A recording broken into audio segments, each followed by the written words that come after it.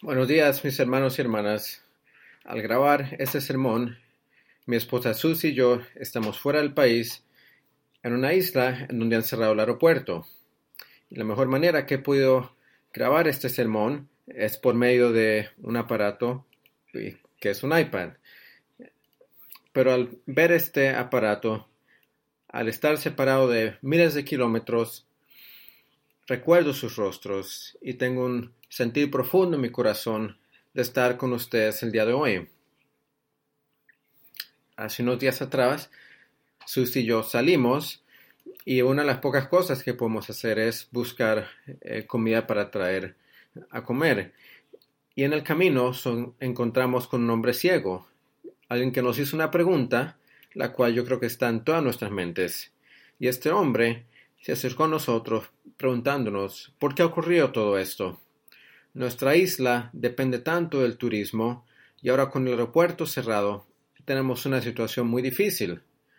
¿Por qué será que esto ha ocurrido? ¿Y qué haremos de esto? Tuvimos una buena conversación de cómo Dios está hablando por medio de esto y nos está llamando al arrepentimiento, pero la pregunta que él tenía ha estado en mi mente toda esta semana. ¿Por qué ha hecho esto Dios? ¿Y cómo podemos responder como creyentes? Me aseguro de que estas preguntas han estado en sus mentes y cada uno de nosotros tratamos esta situación de una manera diferente, de manera espiritual, social, financiera, todo lo que ha traído el impacto del virus. Pero en muchos casos yo creo que hemos considerado esta pandemia con el Facebook abierto y la Biblia cerrada. Pero el día de hoy quisiera que cerremos las redes sociales y abramos la Biblia para entender cómo debemos entenderlo, cómo podemos crecer. Y esto me llega a pensar un artículo que leí esta semana. Un autor muy conocido decía que el cristianismo no trae respuestas a la pandemia y de hecho fue diseñado para no traerlo.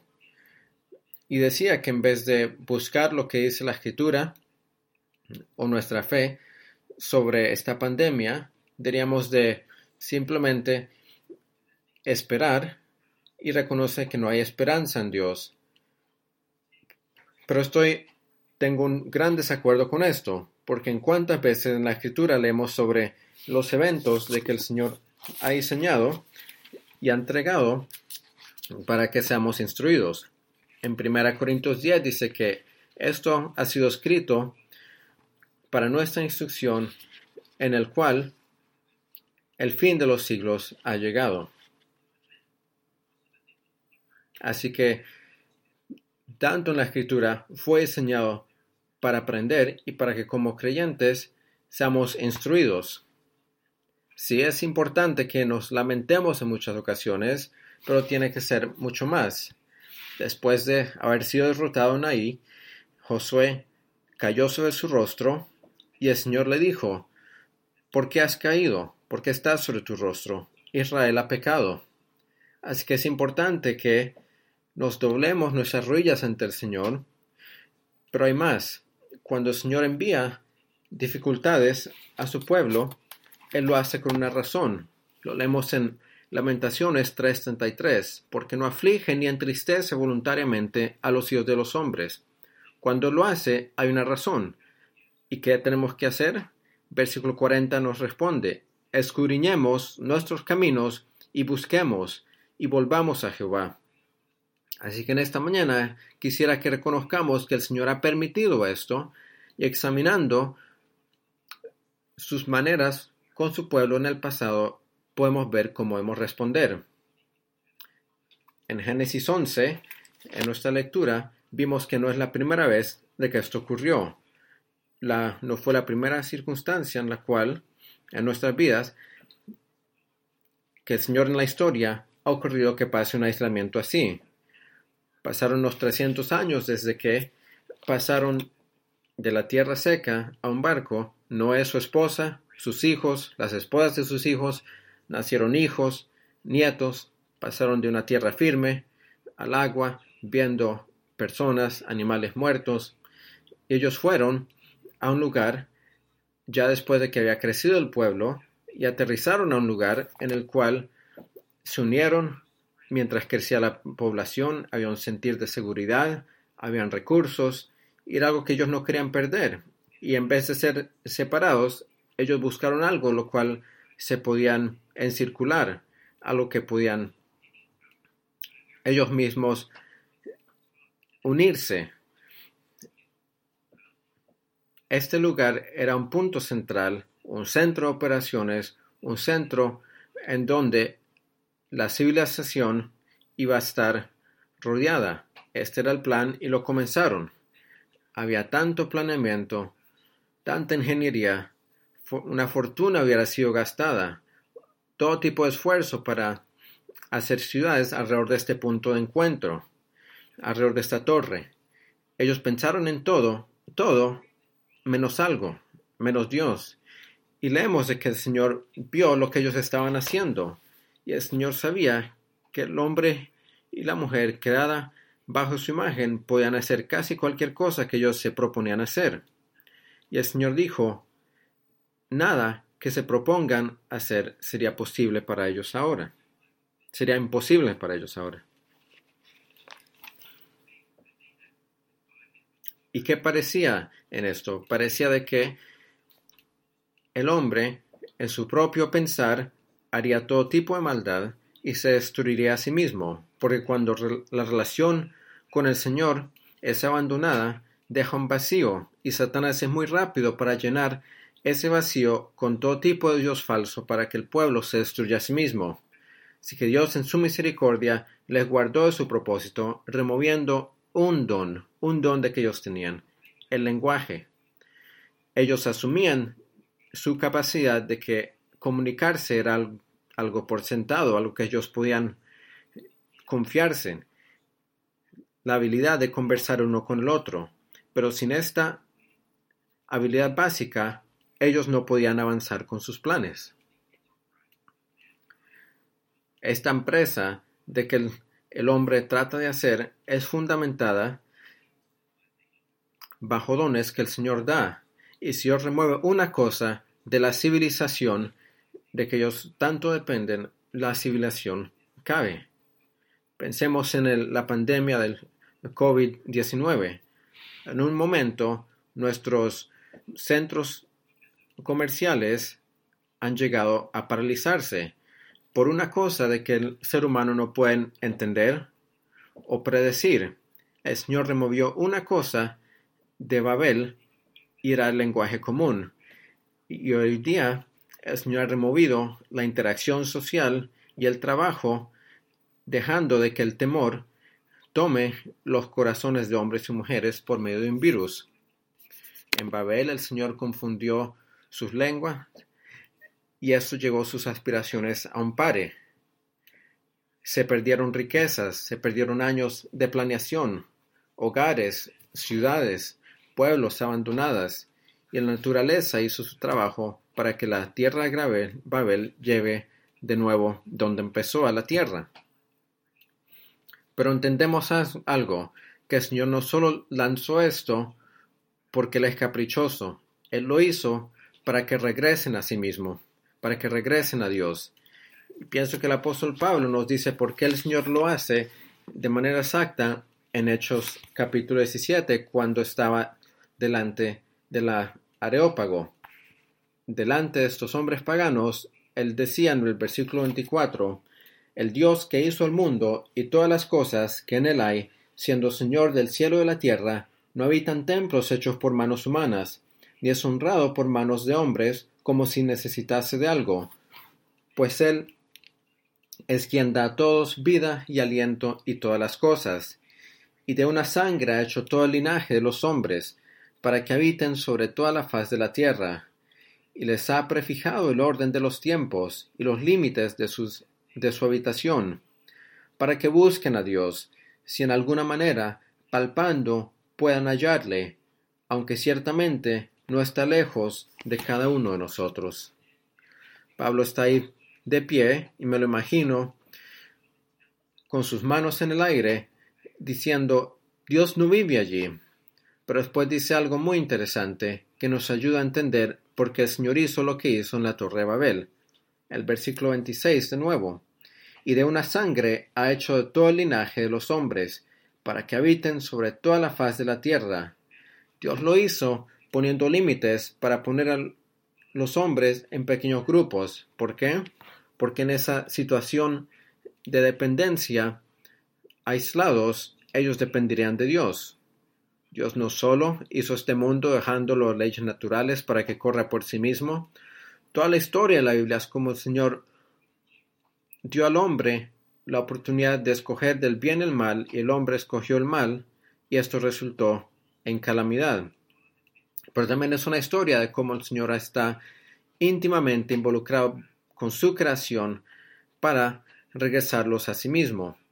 Y lo que hizo en la Torre de Babel para que el mundo caiga en una situación débil es para que las personas regresen a Él y no queden bajo sus propias astucia. El Señor puso a la gente de Babel en una situación dependiente. Hay cierta seguridad que tenemos cuando estamos todos unidos, algo que se derrite cuando estamos separados los unos de los otros.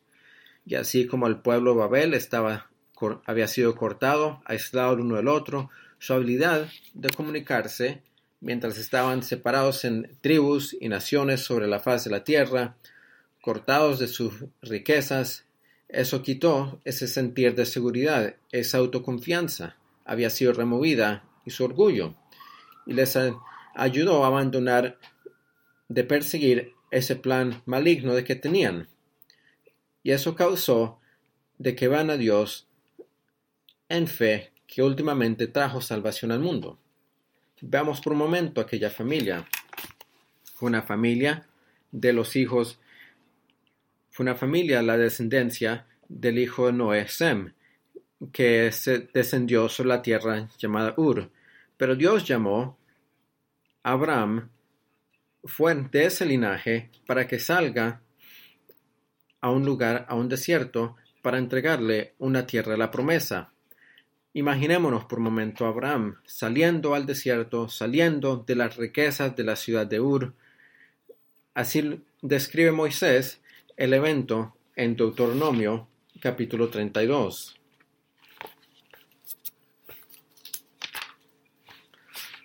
Cuando el Altísimo dio a las naciones su herencia, cuando dividió al hombre, Él puso los límites del pueblo de acuerdo al número de los hijos de Dios. Por la porción del Señor está en Jacob, su herencia. Él lo encontró en un lugar desierto,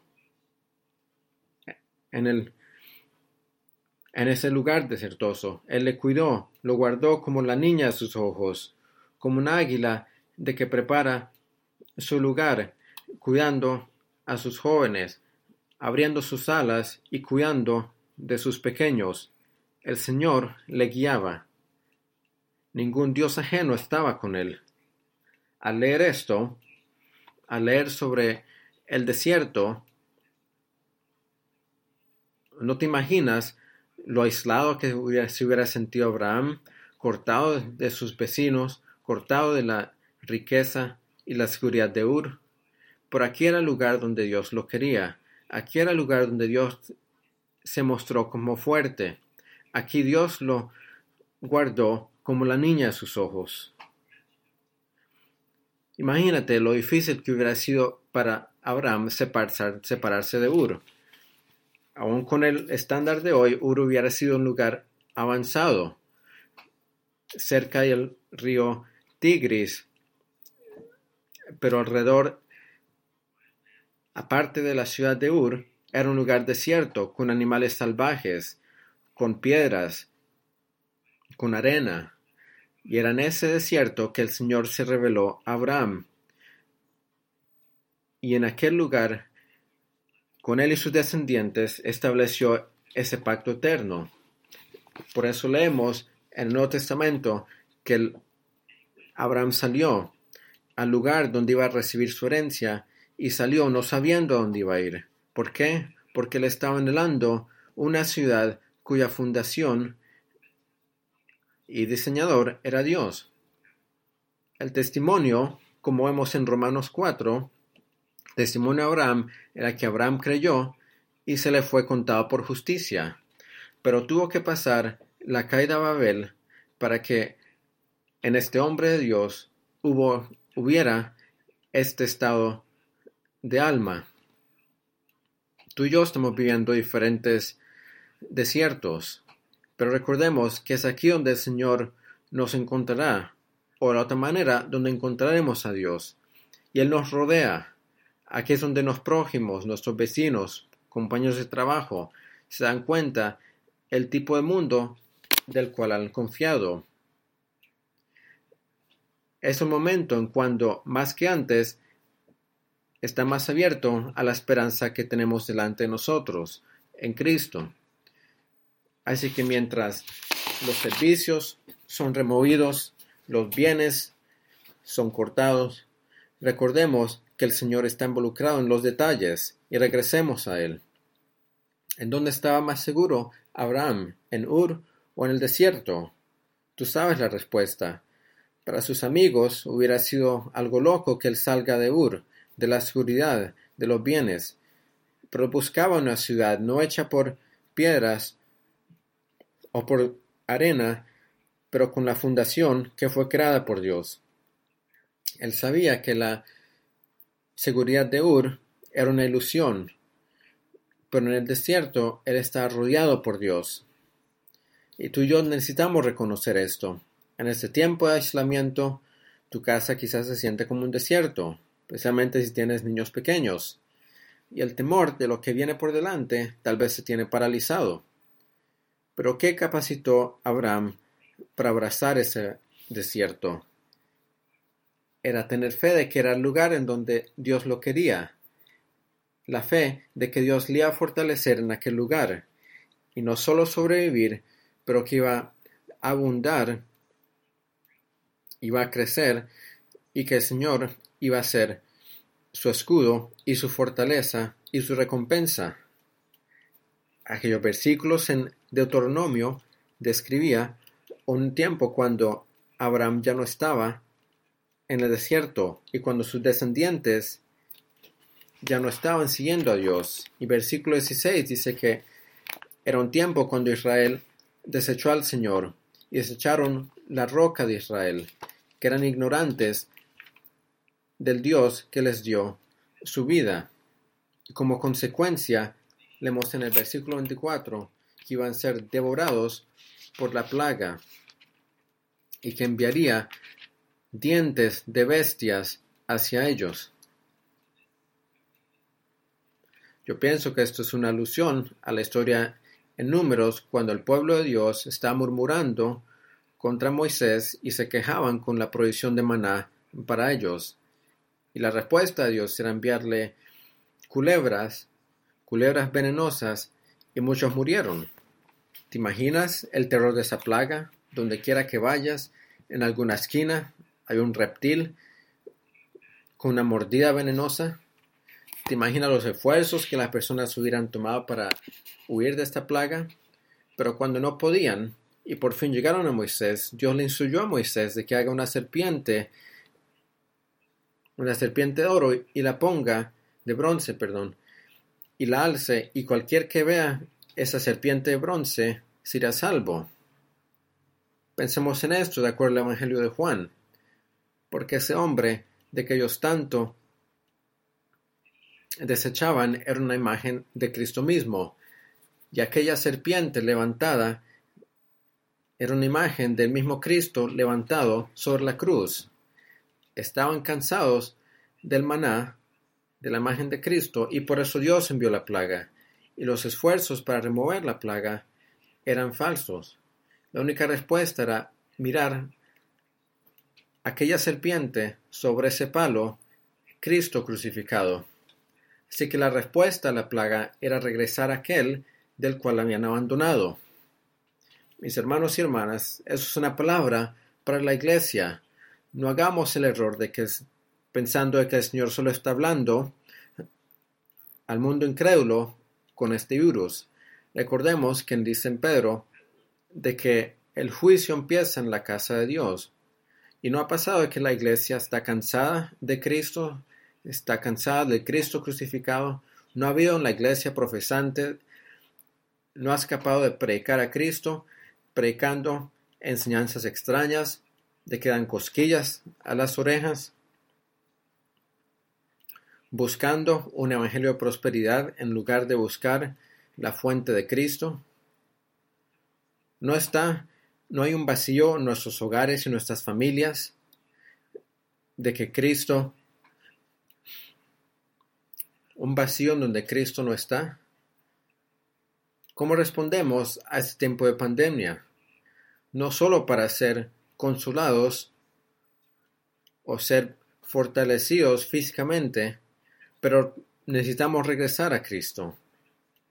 Mis hermanos y hermanas, estoy convencido que esto es lo que el Señor quiere, que regresemos al arrepentimiento, teniendo la seguridad de que Él va a transformar nuestras lágrimas a gozo.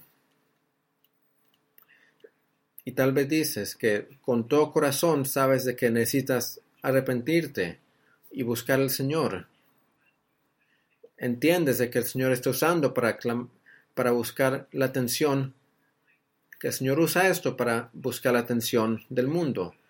Pero como enfrento otra semana en aislación, sin esperanza, viendo mis finanzas o no sabiendo qué hacer aquí aislado. Consideremos la última pregunta: ¿cómo reaccionar a esto? Porque una de las cosas más difíciles para nosotros es el no saber. ¿Cuándo regresaremos a la normalidad? A estudiar, a trabajar. Como creyentes, ¿cómo lidiamos con un mundo incierto? En Proverbios 29:18 leemos que donde no hay ley,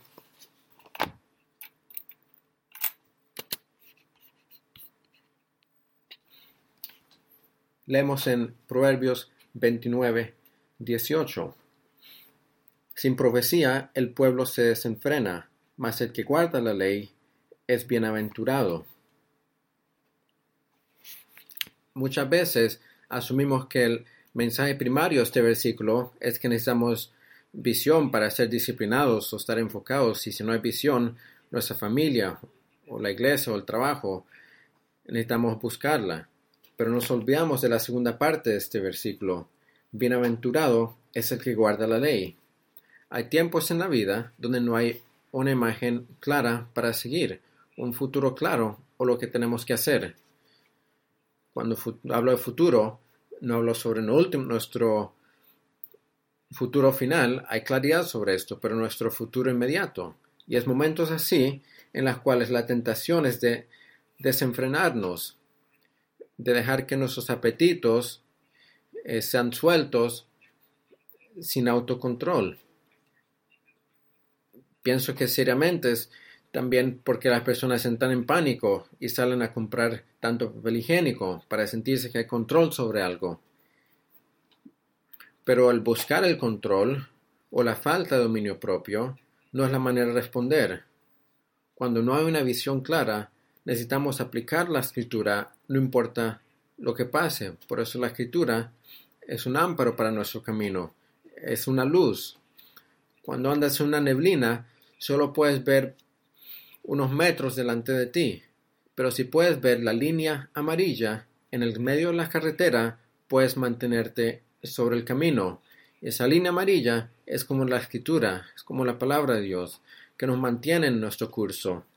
En tiempos como estos también nos ayuda a ver situaciones como oportunidades. Recordemos que esto puede traer oportunidades que nunca más hubiéramos imaginado posible. ¿Cuántas veces has anhelado una oportunidad para escaparte de estar tan ocupado y levantar el teléfono, hablar con alguien, una amistad que has perdido contacto, o leer un libro, de pensar, o de hablar con tu vecino? Ahora tienes razón para hablarles. La escritura dice que redimamos el tiempo porque los días son malos. Finalmente, mis hermanos y hermanas, tenemos que recordar y que esté delante de nosotros que todos los eventos y todas las personas están en las manos de Dios. Proverbios 21 nos dice que como los repartimientos de las aguas, así está el corazón del rey en la mano de Jehová. En su libro, Guardando el Corazón, el escritor puritano John Flavel dice esto: veamos todas las criaturas como en las manos del Señor, quien maneja todos sus momentos, limitándolos, restringiéndolos como Él le place. Esta verdad debe estar grabada en nuestro corazón y nos guardará de los temores que nos esclavan. En Apocalipsis 6 leemos sobre caballos blancos, rojos y negros, instrumentos que Dios usa para ejercer juicio sobre el mundo, como guerras, pestilencias y muertes. Cuando estos caballos andan arriba y abajo en el mundo, aquí hay una consideración de que silencian los corazones. Dios reina. Él reina todo. El hombre impío son como fuerzas de que muchas veces parecen que están por encima del pueblo de Dios. Pero la providencia de Dios les controla. ¿Quién puede enfrentarse con un león? Pero ¿quién puede enfrentarse contra un león que está guardado por su amo? Mis hermanos y hermanas, hemos llegado a un tiempo que no anticipábamos. Pero el Señor no está sorprendido por todo esto. Él ha permitido esto. Y buscándolo y aplicando su palabra en nuestras vidas, reconociendo que Él tiene todo bajo su control, seremos más que vencedores por medio de aquel que nos ama.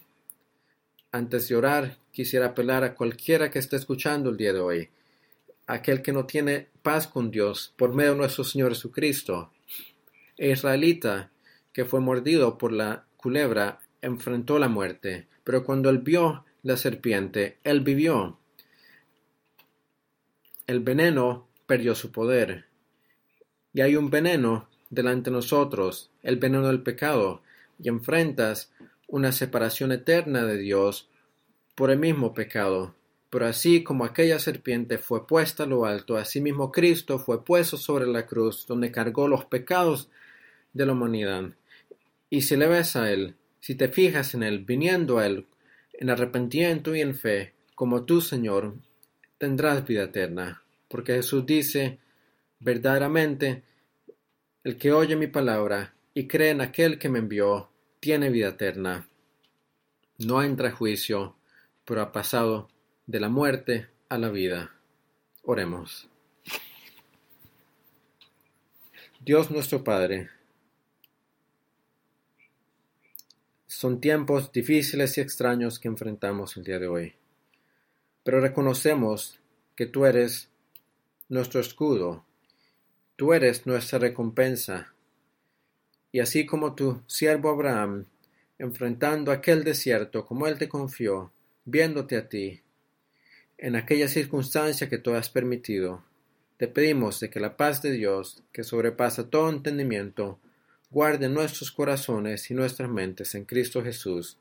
Lo pedimos en nombre poderoso y precioso de nuestro Salvador, el Señor Jesucristo. Amén.